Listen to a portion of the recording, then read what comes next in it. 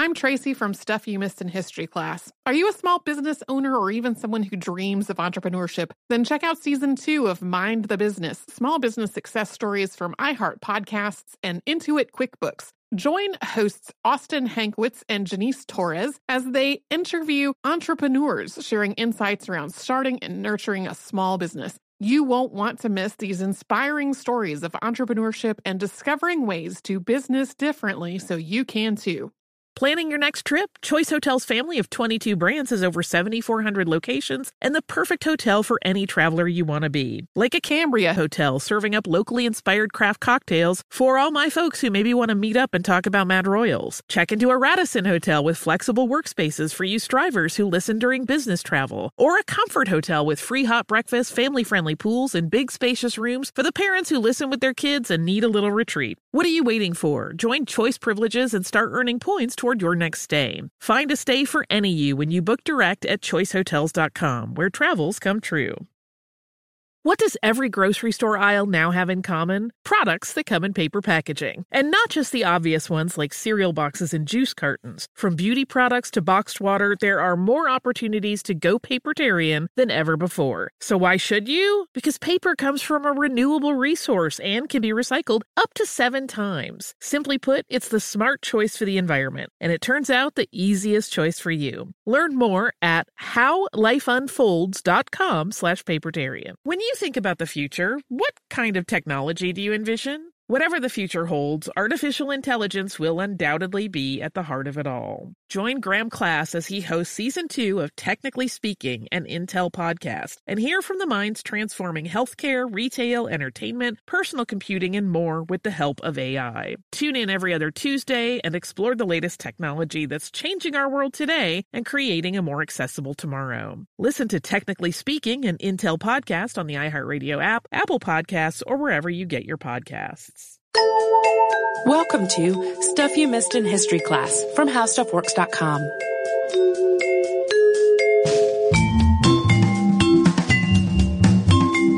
Hello and welcome to the podcast. I'm Tracy V. Wilson. And I'm Holly Fry. Hey, Holly, what'd you do this weekend? I went and saw Wonder Woman. Hey, so did I. There might have been a lot of crying. Me too. And I actually started working on this episode before seeing Wonder Woman. Even so, it feels like we're maybe a little late to this party. But today we're going to talk about Dr. William Moulton Marston, who you may have seen his name in the credits of Wonder Woman. He actually created Wonder Woman, in addition to being a Harvard-educated psychologist who wrote extensively about things like human emotions and consciousness. He also invented and popularized an early version of the lie detector test. And as we just said, created Wonder Woman. You may have even seen, if you have seen Wonder Woman, a teaser for a forthcoming biopic about him that was apparently going to be called Professor M. So if that piqued your interest, we're going to help out with that today. Yeah, I didn't get that preview. I didn't know it existed until other people were talking about it on the internet. And I was like, what?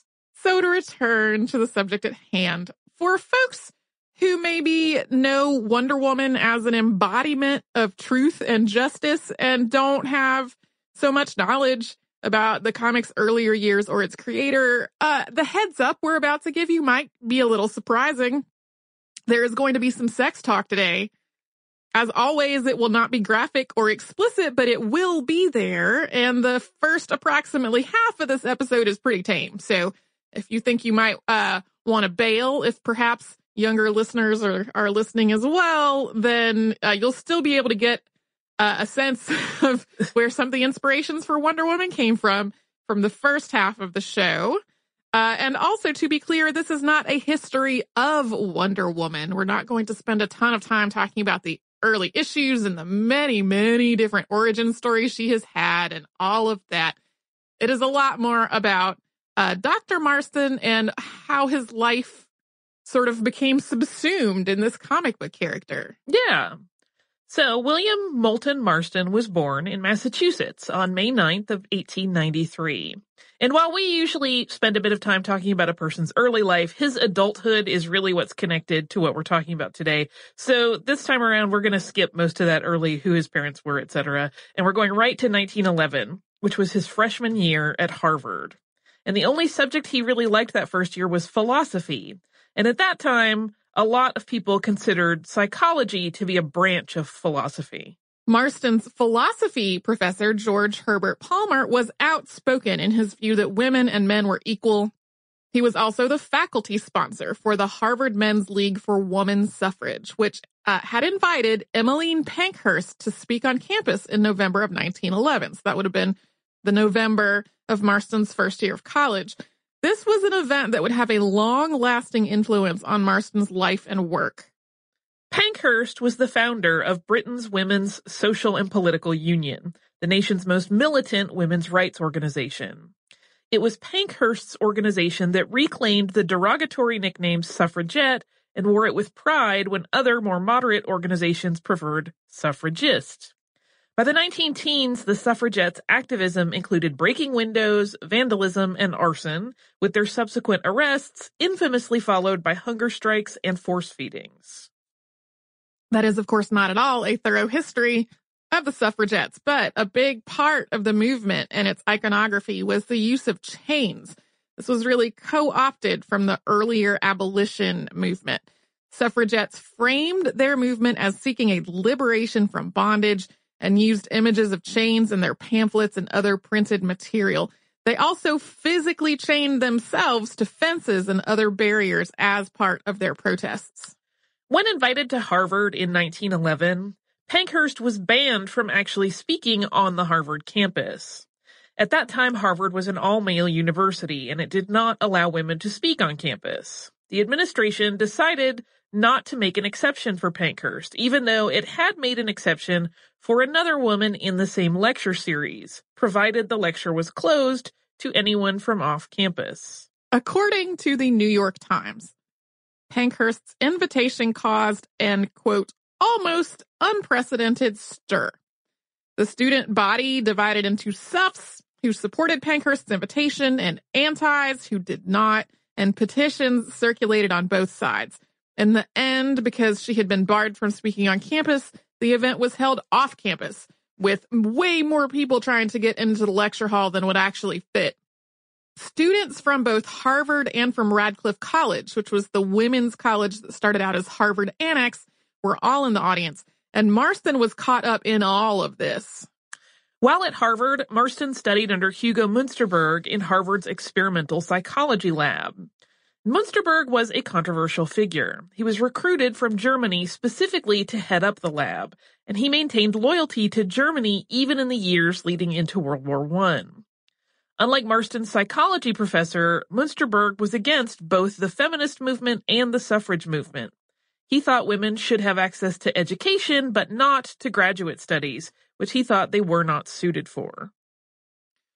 Münsterberg believed in psychological parallelism, or the idea that parallel processes are always going on in both the body and the mind. They run parallel to or complement each other.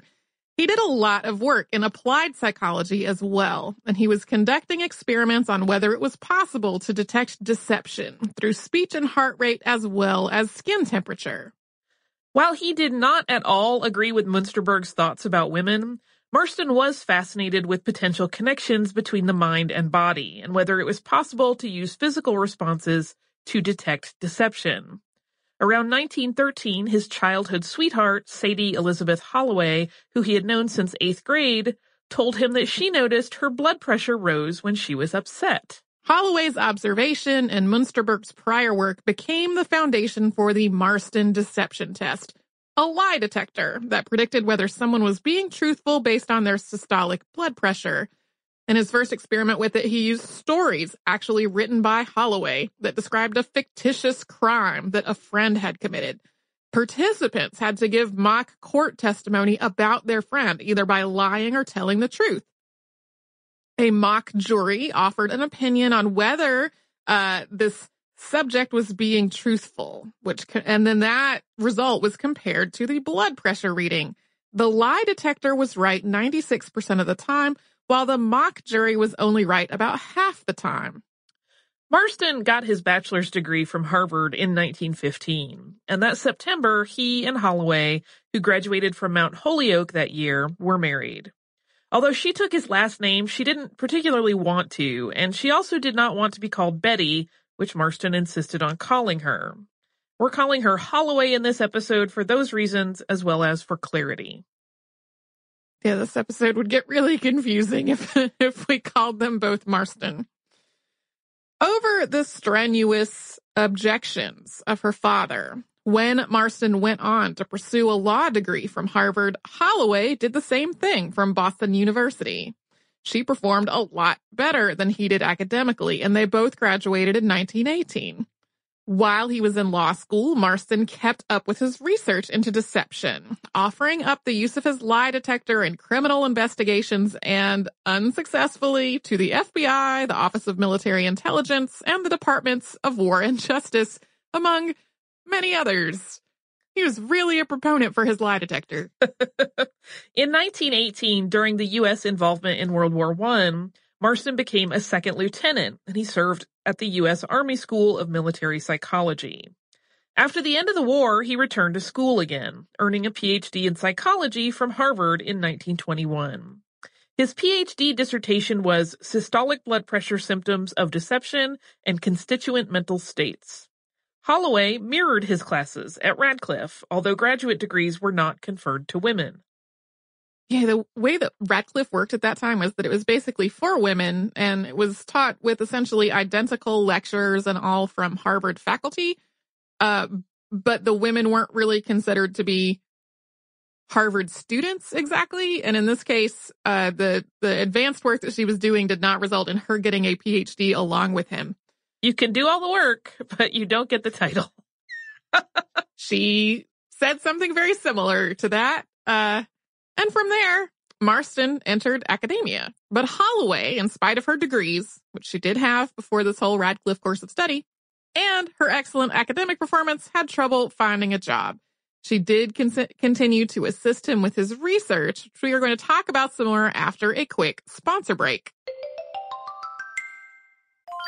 I'm Tracy V. Wilson from Stuff You Missed in History Class. Did you know small businesses make up 99.9% of all businesses in the United States? The world is powered by entrepreneurs, and if you're a small business owner or even someone dreaming of starting your own business, then you'll want to check out Season 2 of Mind the Business, Small Business Success Stories from Ruby Studio, from iHeartMedia, and Intuit QuickBooks. And every episode, hosts Austin Hankwitz and Janice Torres talk to entrepreneurs about how they've grown from the lessons of launching and nurturing a small business and how they have found success being their own boss. From the excitement of first starting out to finding the right tools and resources to process invoices and payments like QuickBooks Money, you won't want to miss these inspiring stories of entrepreneurship and discovering ways to business differently so you can too. And if you're a small business owner or even someone dreaming of starting your own business, then you'll want to check out Season 2 of Mind the Business, Small Business Success Stories from Ruby Studio, from iHeartMedia, and Intuit QuickBooks.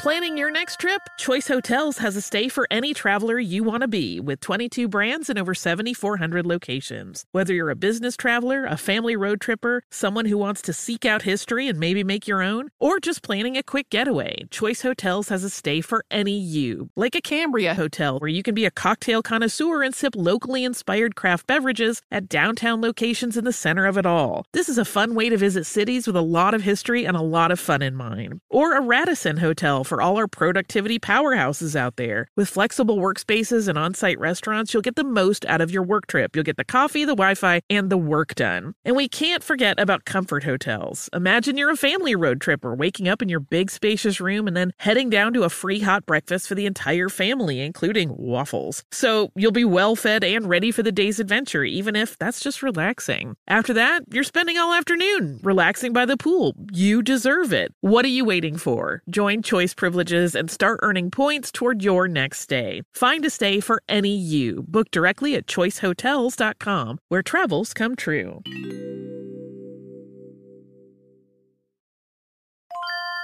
If you use paper, you're a human. But if you choose paper, you're a papertarian, someone who lives a paper-based lifestyle because it has a positive impact on the planet. And also because it's the easiest choice you'll make all day. Seriously. It's as easy as reaching for boxed instead of bottled water. It's as easy as opting for beauty products that come in paper packaging. It's as easy as grabbing eggs in a cardboard container. And that's all in one trip to the grocery store, which, if everyone's being honest, you were planning to go to anyway. But paper isn't just an easy choice. Papertarians know that it's the smart choice, too. Because paper comes from trees, a renewable and sustainably managed resource. And paper products are designed to be recycled. In fact, when you choose products that come in paper-based packaging, those fibers can go on to be recycled up to 7 times. So why wouldn't you go papertarian? Learn more at howlifeunfolds.com/papertarian.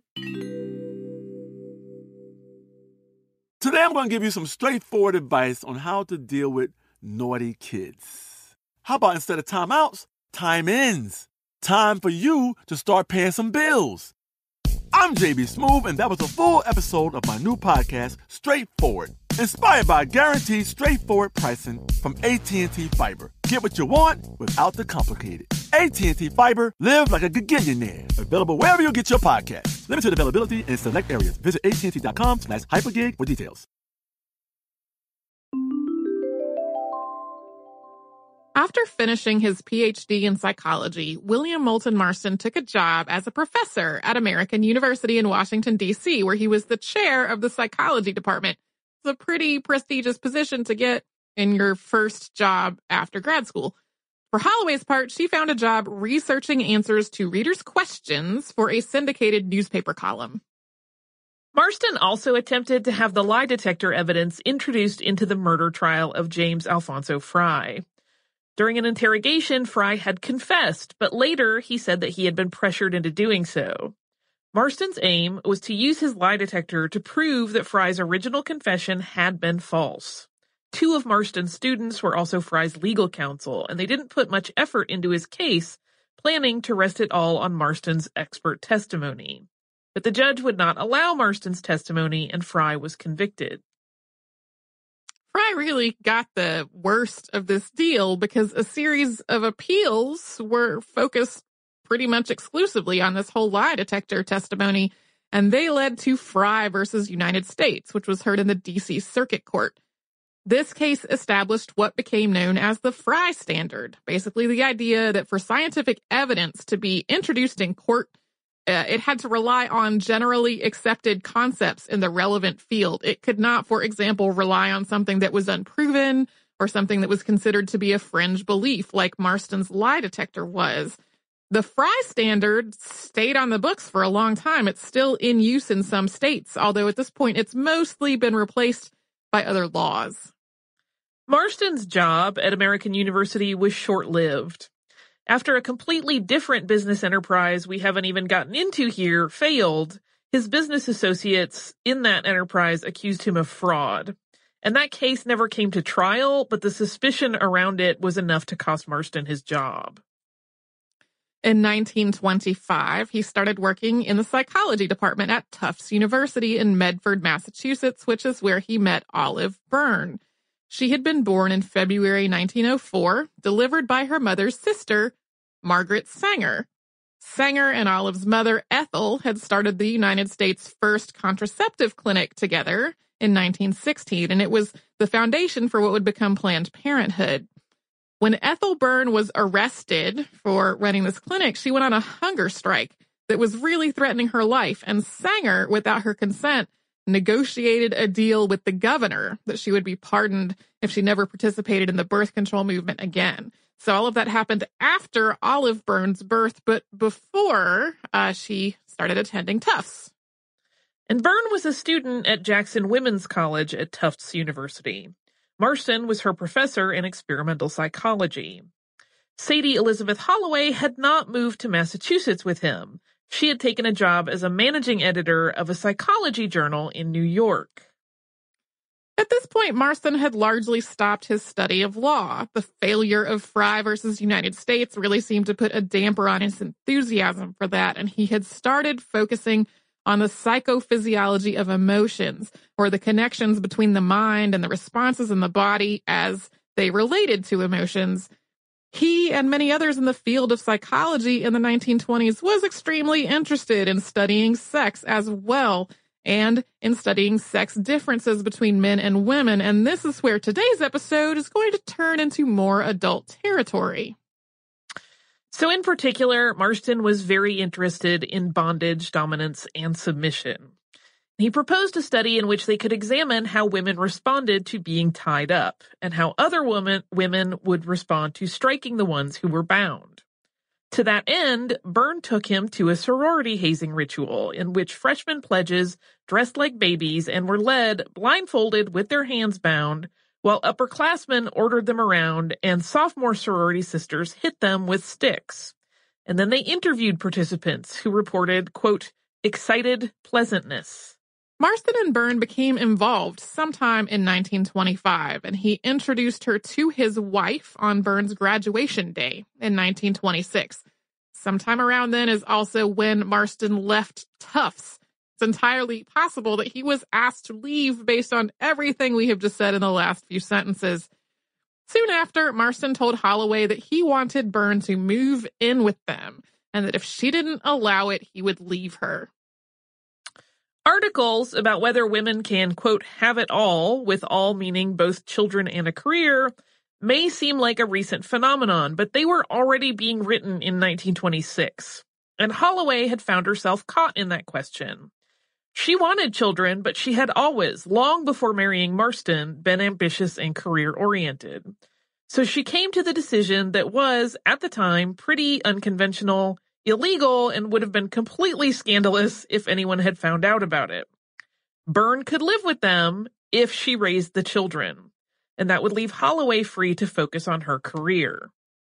They made up a cover story that Byrne was a relative who had been previously married, but her husband had died. The two children that Byrne had with Marston were really, according to their cover story, her late husband's children and not Marston's. I have so many timeline questions about how that works. Like, that works for one baby? Is weird. The second baby, wait a minute. Already had a child from the deceased husband. Anyway, Holloway and Byrne each had two children with Marston between 1928 and 1933. And they didn't even tell Byrne's children who their father was until much, much later in their lives. Byrne had hoped to get a PhD and got as far as a master's before dropping out of school to take care of the first of these four children, which Holloway gave birth to in 1928, while working at Encyclopedia Britannica and staying at her job as long as possible before delivering. This was not really typical for middle-class white women in the 20s at all. Marston's career really started to flounder in the late 1920s and into the 1930s. He had been fired as the chair of the psychology department at American University, and then he either quit or was asked to leave his assistant professorship at Tufts. He then became a lecturer at Columbia after that, and that's really the opposite of the trajectory that a career in academia is supposed to follow. He was really struggling to make his way in the world of academic psychology. After all his experimental work, he developed and published a number of theories about human emotions and physical responses to them. He theorized that psychology and neurology had complementary counterparts. Where neurology had neurons or nerve cells, psychology had the theoretical structure of psychons. The brain could be explained through neurons, and the mind could be explained through psychons. He also proposed a new framework to understand human emotions. Rather than emotions like fear and anger, he proposed 4 primary emotional responses, which were dominance, compliance, submission, and inducement. He published 2 books exploring his theoretical framework. There was Emotions of Normal People, which came out in 1928, and Integrative Psychology, a study of unit response, which came out in 1931.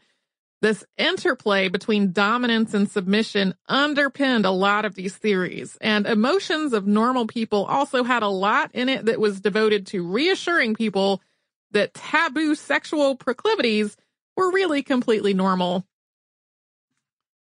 Although he often included Byrne and Holloway in his acknowledgments or his thanks in his books, in some cases one or both of them had come closer to co-writing the book, but wasn't listed as an author. And he kept using his lie detector, not so much to test deception anymore, but to study emotional responses. In 1928, he used it to study the question of whether women with different hair color had different emotional responses. I don't know why I love that so much, but I sure do. It's because it's hilarious. It's very funny. A second series of tests examined what provoked an emotional response, with the subjects watching movies while hooked up to the machine. The conclusion, according to the New York Times, was, quote, that brunettes enjoyed the thrill of pursuit, while blondes preferred the more passive enjoyment of being kissed. A lot of this probably sounds at best specious and also pretty funny. But it did wind up leading to more work in the field of pop psychology, which we're going to talk about after another quick sponsor break. I'm Tracy V. Wilson from Stuff You Missed in History Class. Did you know small businesses make up 99.9% of all businesses in the United States? The world is powered by entrepreneurs, and if you're a small business owner or even someone dreaming of starting your own business, then you'll want to check out Season 2 of Mind the Business, Small Business Success Stories from Ruby Studio, from iHeartMedia, and Intuit QuickBooks. And every episode, hosts Austin Hankwitz and Janice Torres talk to entrepreneurs about how they've grown from the lessons of launching and nurturing a small business and how they have found success being their own boss. From the excitement of first starting out to finding the right tools and resources to process invoices and payments like QuickBooks Money, you won't want to miss these inspiring stories of entrepreneurship and discovering ways to business differently so you can too. And if you're a small business owner or even someone dreaming of starting your own business, then you'll want to check out Season 2 of Mind the Business, Small Business Success Stories from Ruby Studio, from iHeartMedia, and Intuit QuickBooks. Planning your next trip? Choice Hotels has a stay for any traveler you want to be, with 22 brands and over 7,400 locations. Whether you're a business traveler, a family road tripper, someone who wants to seek out history and maybe make your own, or just planning a quick getaway, Choice Hotels has a stay for any you. Like a Cambria Hotel, where you can be a cocktail connoisseur and sip locally inspired craft beverages at downtown locations in the center of it all. This is a fun way to visit cities with a lot of history and a lot of fun in mind. Or a Radisson Hotel for all our productivity powerhouses out there. With flexible workspaces and on-site restaurants, you'll get the most out of your work trip. You'll get the coffee, the Wi-Fi, and the work done. And we can't forget about Comfort Hotels. Imagine you're a family road tripper, waking up in your big spacious room and then heading down to a free hot breakfast for the entire family, including waffles. So you'll be well fed and ready for the day's adventure, even if that's just relaxing. After that, you're spending all afternoon relaxing by the pool. You deserve it. What are you waiting for? Join Choice Privileges and start earning points toward your next stay. Find a stay for any you. Book directly at choicehotels.com, where travels come true.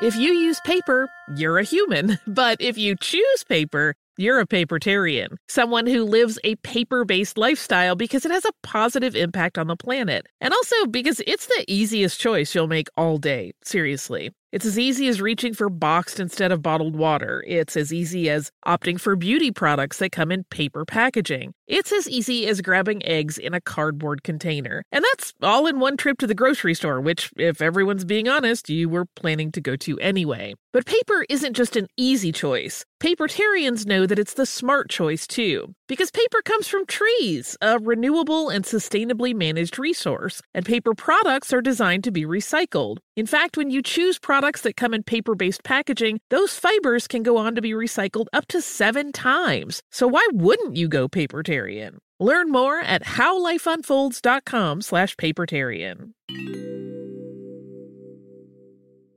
Today I'm going to give you some straightforward advice on how to deal with naughty kids. How about instead of timeouts, time-ins?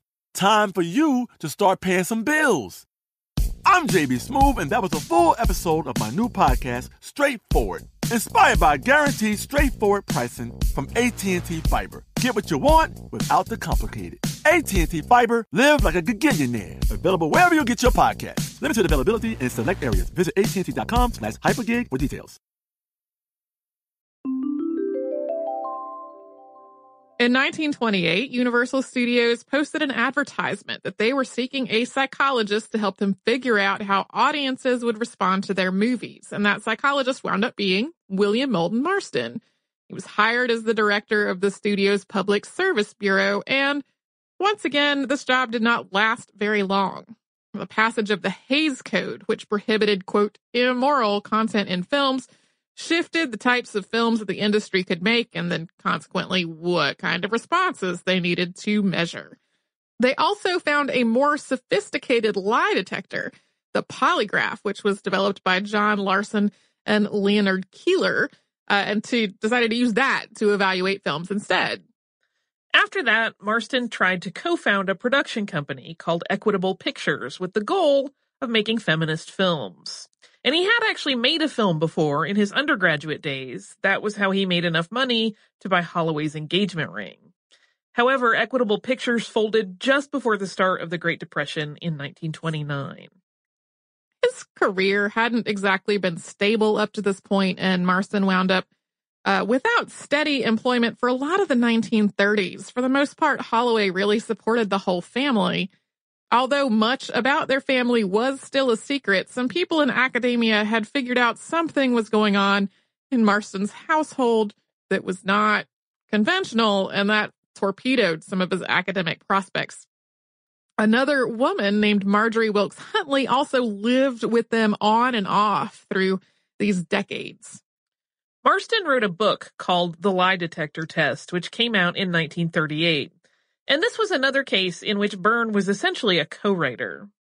To promote his book, he started doing publicity stunts. There was a love detector in which pretty ladies were kissed while hooked up to it. In 1939, he did a Gillette razor blade ad in which people shaved with Gillette blades and then other blades and then answered questions about the experience while they were hooked up to the detector. The results of this were apparently padded, and a second larger study was conducted under the supervision of Detroit police. In that study, the results came down 50-50 in terms of Gillette versus other blades, and then Marston allegedly bribed someone to say it was 100% in favor of Gillette, which that person declined to do. An FBI memo about this whole deal includes a handwritten note on it that says, quote, I always thought this fellow Marston was a phony, and this proves it. The reason that there was an FBI memo about it at all was that Marston's publisher had sent a copy of the lie detector test to J. Edgar Hoover when it was published, hoping for an endorsement. Instead, the FBI started a file. And the FBI's assessment of the book was that it was, quote, extremely egotistical, and mostly seemed to exist to establish the fact that Marston had invented the lie detector. The memo concludes by summarizing the book's conjecture that having a deception pointed out will cause the subject to admit his falsehood, then always tell the truth in the future, which, quote, exemplifies the same egotistical, ridiculous strain in which the book was written. Nevertheless, all this publicity landed Marston a lot of other pop psychology gigs. He had articles published in Cosmopolitan, Good Housekeeping, Esquire, and Ladies' Home Journal. He wrote inspirational psychology and self-help books with names like You Can Be Popular and March On, Facing Life with Courage. He also wrote about women, how, in his view, women were largely superior to men. He gave an interview with the New York Times in 1937, in which he said the United States was within a century of, quote, the beginning of a sort of Amazonian matriarchy. And in 500 years, the nation would see a, quote, definite battle for sex supremacy. And in 1,000 years, he believed women would rule the nation, both politically and economically. Meanwhile, Olive Byrne had gotten a job writing for Family Circle magazine, and in her articles, she would visit, in air quotes, famed psychologist Dr. William Moulton Marston, who she pretended to know only in this professional capacity, having in fact met him in order to interview him for one of these articles. She would seek out his professional opinion on child behavior, like, for example, what to do about a child who was lying all the time. And in one of these articles, the question was along the lines of, I've heard comic books might be dangerous for children. Are they? That was not, that's a sum up of the article's question. Okay, I'm gonna Stop giggling. Comic books, at this point, had a terrible reputation. Although the United States hadn't yet become involved, World War II was underway, and storylines were becoming increasingly violent. The Chicago Daily News called comics, quote, sex horror serials. Superman had just debuted in 1938 and Batman in 1939, and they weren't exactly being written as wholesome role models. Superman came off as a fascist, and Batman was shooting people. So, in her guise of a concerned parent, Olive Byrne visited famous psychologist William Moulton Marston to ask if comic books were harmful. And his position was that they were, for the most part, just harmless wish fulfillment. People read them because they knew that the heroine was going to be rescued by the hero at the last moment. She wasn't in any real danger, and in most cases, no harm came to her on the page. So, in his opinion, like, people weren't even being taught to enjoy violence because they were always saved from the violence. This article caught the attention of Maxwell Charles Gaines of Detective Comics, later known, of course, as DC Comics. He hired Marston in 1940 because he wanted Marston's help defending him from critics and turning comics' reputation around. In Marston's assessment, the root problem of comic books was their, quote, blood-curdling masculinity. Quote, the obvious remedy, he wrote, was, quote, to create a feminine character with all the strength of a Superman plus all the allure of a good and beautiful woman. Marston wanted to provide a role model for girls and to introduce boys to a feminist hero. And at one point he said, quote, frankly, Wonder Woman is psychological propaganda for the type of woman who, I believe, should rule the world. Gaines agreed to publish such a comic if Marston wrote it. He turned in his first draft, originally titled Suprema, the Wonder Woman, in 1941. And here's where Wonder Woman became a synthesis of all these things we've been talking about for this entire episode. We talked at the top of the show about how the suffragettes had used metaphors and depictions of chains and bondage, picked up, as we said, from the abolition movement. That same idea and those same images were picked up by the greater feminist movement as well. Marston, an advocate for both of these movements, put that same imagery into Wonder Woman. According to his writing, if Wonder Woman were chained up by a man, she would lose her power. And she was, in an overwhelming number of the early comics, chained up by men. She also had a golden lasso that would compel people to tell the truth, like the lie detector that Marston had spent so much of his career trying to convince people was genuine. And she came from an island inhabited only by women, depicted in many ways as superior to men, and was framed in a way that was explicitly feminist. Another aspect came from Marston's personal life. Wonder Woman's wide bracelets were patterned after those worn by Olive Byrne instead of a wedding ring. And there are a lot of moments in Marston's Wonder Woman stories that clearly parallel his life. Like, a lot. A villain named Dr. Psycho was probably inspired by Hugo Munsterberg. The gates at Holiday College look a lot like the gates at Harvard. Check out Jill Lepore's The Secret History of Wonder Woman if that sounds interesting, because there is a lot more to delve into there that is not really part of this. So much. And that book also has a lot more of the history of Wonder Woman's various incarnations that we're not really going to get into here. It's a really good book. I read it as part of the research for the show. Enjoyed it thoroughly. Written by Marston and drawn by H.G. Peter, Wonder Woman debuted in All-Star Comics number 8 in the fall of 1941, and she was immediately immensely popular, with sales of her titles topping 500,000 copies by the third issue. She also drew a lot of controversy. She really wasn't wearing a lot of clothes, and she got tied up a lot. Josette Frank of the Child Study Association called it full of sex antagonisms and perversions, to which Marston replied, quote, frankly, I don't know what she means. Probably my basic idea of women fighting male dominance, cruelty, savagery, and war-making with love control backed by force is what she means by sex antagonisms. But whatever Marston's denials, those so-called sex antagonisms and perversions were really obvious in the minds of some of the critics.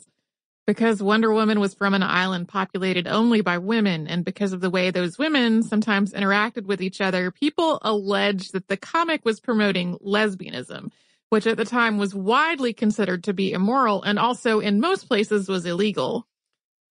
An infantry soldier wrote to Marston in 1943, basically spelling out that he personally was into sexual bondage and wondering if Marston was too because of how he was depicting Wonder Woman.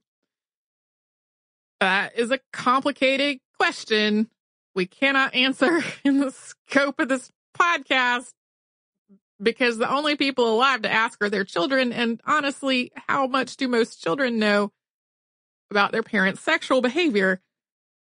Regardless, though, a meeting that followed led to a decision to cut down the depictions of Wonder Woman tied up by between 50 and 75%. Marston did not agree with the criticism that Wonder Woman was promoting sexual bondage or torture. In his words, quote, Wonder Woman breaks the bonds of those who are slaves to evil masters, but she doesn't leave the freed ones free to assert their own egos in uncontrolled self-gratification. Wonder Woman binds the victims again in love chains. That is, she makes them submit to a loving superior, a beneficent mistress or master who in every case represents God or goodness or Aphrodite, goddess of love and beauty. Freedom usually goes through a stage, as in progressive education, where it becomes detrimental through lack of discipline. Just as a side note that bondage and torture are definitely not the same thing, but a lot of the criticisms of Wonder Woman conflated that altogether. At first, it was kept secret that famed psychologist William Moulton Marston was writing Wonder Woman. The first issues were published under the name Charles Moulton instead, but All American Comics issued a press release in the summer of 1942 announcing that he was the creator and author. His polyamorous home life and the fact that Olive Byrne and Sadie Holloway had both contributed to Wonder Woman in a meaningful way were kept secret.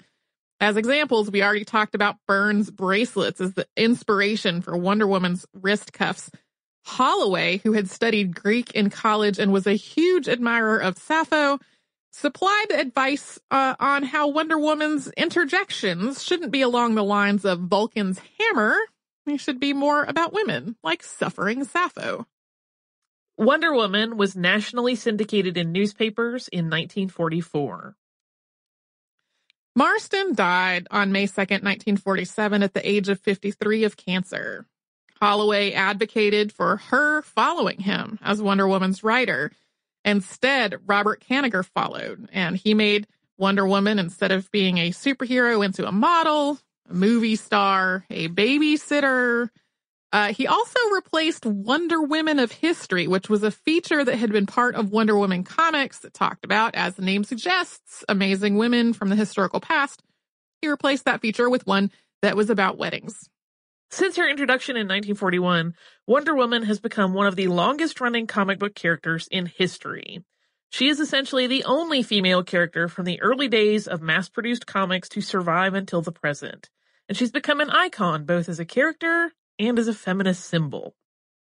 The feminist publication Ms. Magazine put Wonder Woman on the cover for its first regular issue. Technically, there was a preview issue with a different cover that came out in the spring of 1972, and that first full issue with Wonder Woman came out in July. The cover read Wonder Woman for President and Peace and Justice in 72. Wonder Woman was also the UN's honorary ambassador for the empowerment of women and girls in a controversial move that lasted for 2 months in 2016. Olive Byrne died in 1990, and Elizabeth Holloway Marston died in 1993. They had continued to live together for 43 years after Marston's death. They, to me, are one of the most interesting pieces of this whole story, because when Marston came to Holloway and was like, hey, here's an ultimatum. Here's an ultimatum in which my student is going to move in with us. That's definitely presented as an ultimatum, and most people who describe that situation describe it as something that was definitely you're going to do this or I'm going to leave, which is most folks I know in the polyamory community would not agree that that is a healthy way to approach a relationship. But they really, after he died, they continued to be together, and essentially until one of them's last years. It was a death to us part situation with the two of them, as well as with the two of them with him involved in the triangle, which to me is really interesting. Yeah, I feel like it would be great if one day we get some secret journal that one of them had kept where we really get more in depth of how their whole dynamic amongst the three of them worked, having been founded in that way that is not ideal normally. Like, how did it kind of progress to the point that they did want to stay together for another 43 years without him? Yeah. Well, and Jill Lepore, when she was researching her book on the secret history of Wonder Woman, she interviewed their 3 surviving children and the spouse of the 4th of their children. She talked to all of them, and she got access to all these family papers. And there was a lot of really candid discussion, but then there was also like some stuff that the kids were like, yeah, we didn't know that he was our father until way later. So like there's a lot of stuff that will probably always be unanswered, some of which because like how much do we really need to know about what they were doing? Right. And then some of it,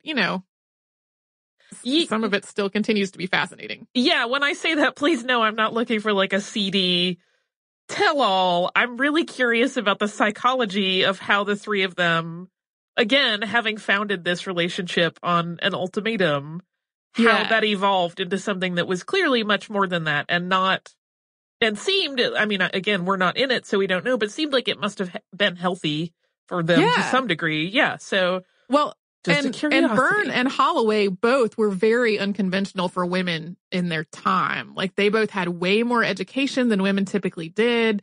A lot of Holloway's focus, like, she really was focused on literature and law, and she was really into being educated and pursuing a career.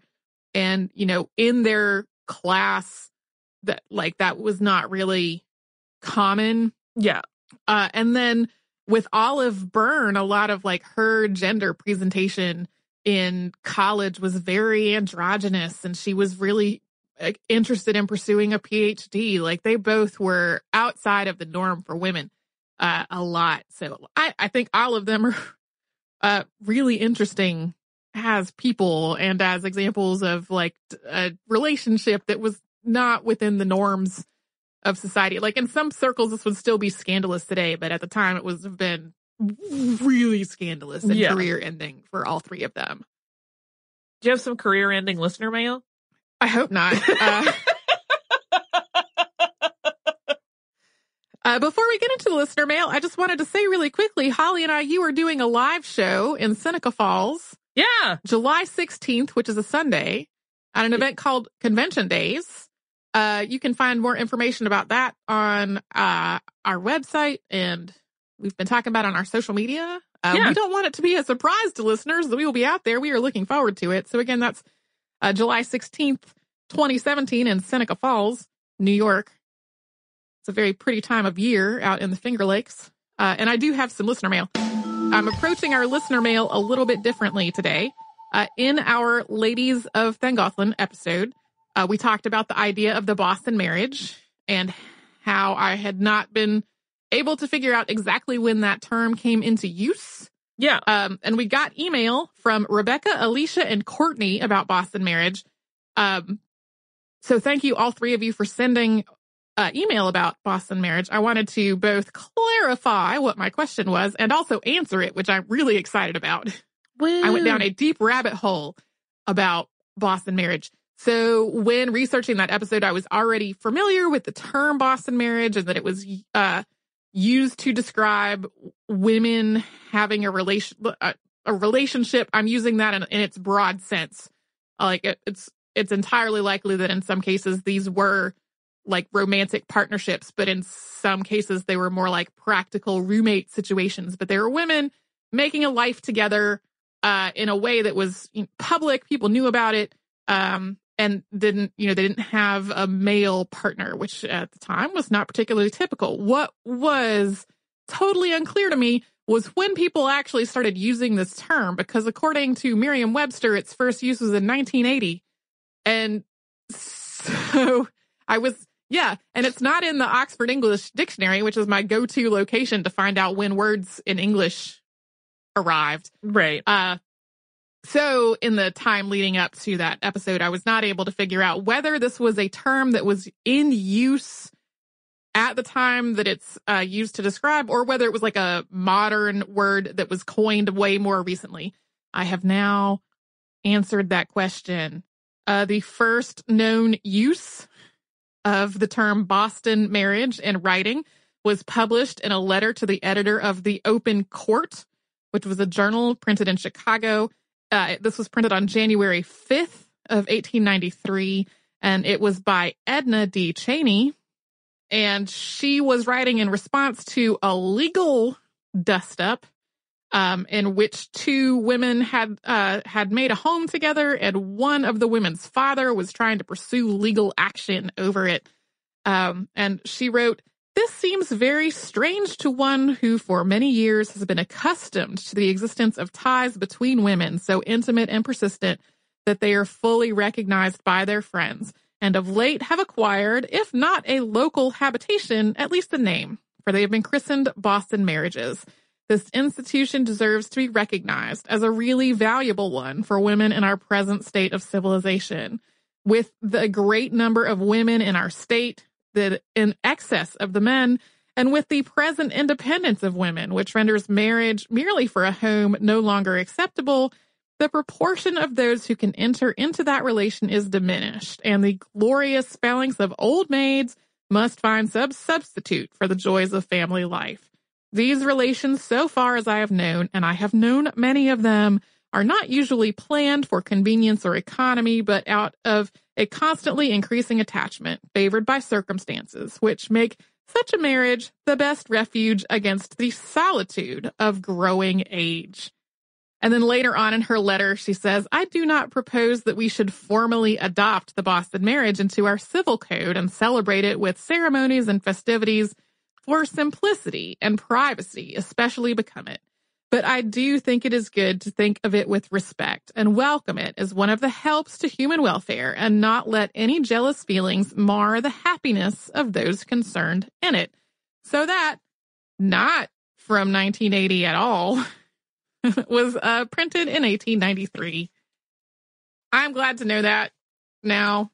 Yeah. I have no idea why Merriam-Webster thinks it is such a more recent word than it actually is. Thanks to the folks who wrote in with various different tidbits about Boston marriage. If you would like to write to us, we are at historypodcast@howstuffworks.com. We're also on Facebook at facebook.com/missedinhistory and on Twitter at missedinhistory. Our Tumblr is missedinhistory.tumblr.com. We're also on Pinterest at pinterest.com/missedinhistory, and also Instagram at missedinhistory. You can come to our parent company's website at howstuffworks.com. You will find all kinds of information, including some stuff about Wonder Woman. And you can come to our website, which is missedinhistory.com. You will find show notes for episodes, all the episodes Holly and I have done together. Those show notes are now on the same page as the podcast player for pretty much everything that's come out after late January of 2017. Old ones are on their own separate page. And we also have an archive of every episode ever. It is searchable. So you can do all that and a whole lot more at howstuffworks.com or missedinhistory.com. For more on this and thousands of other topics, visit howstuffworks.com.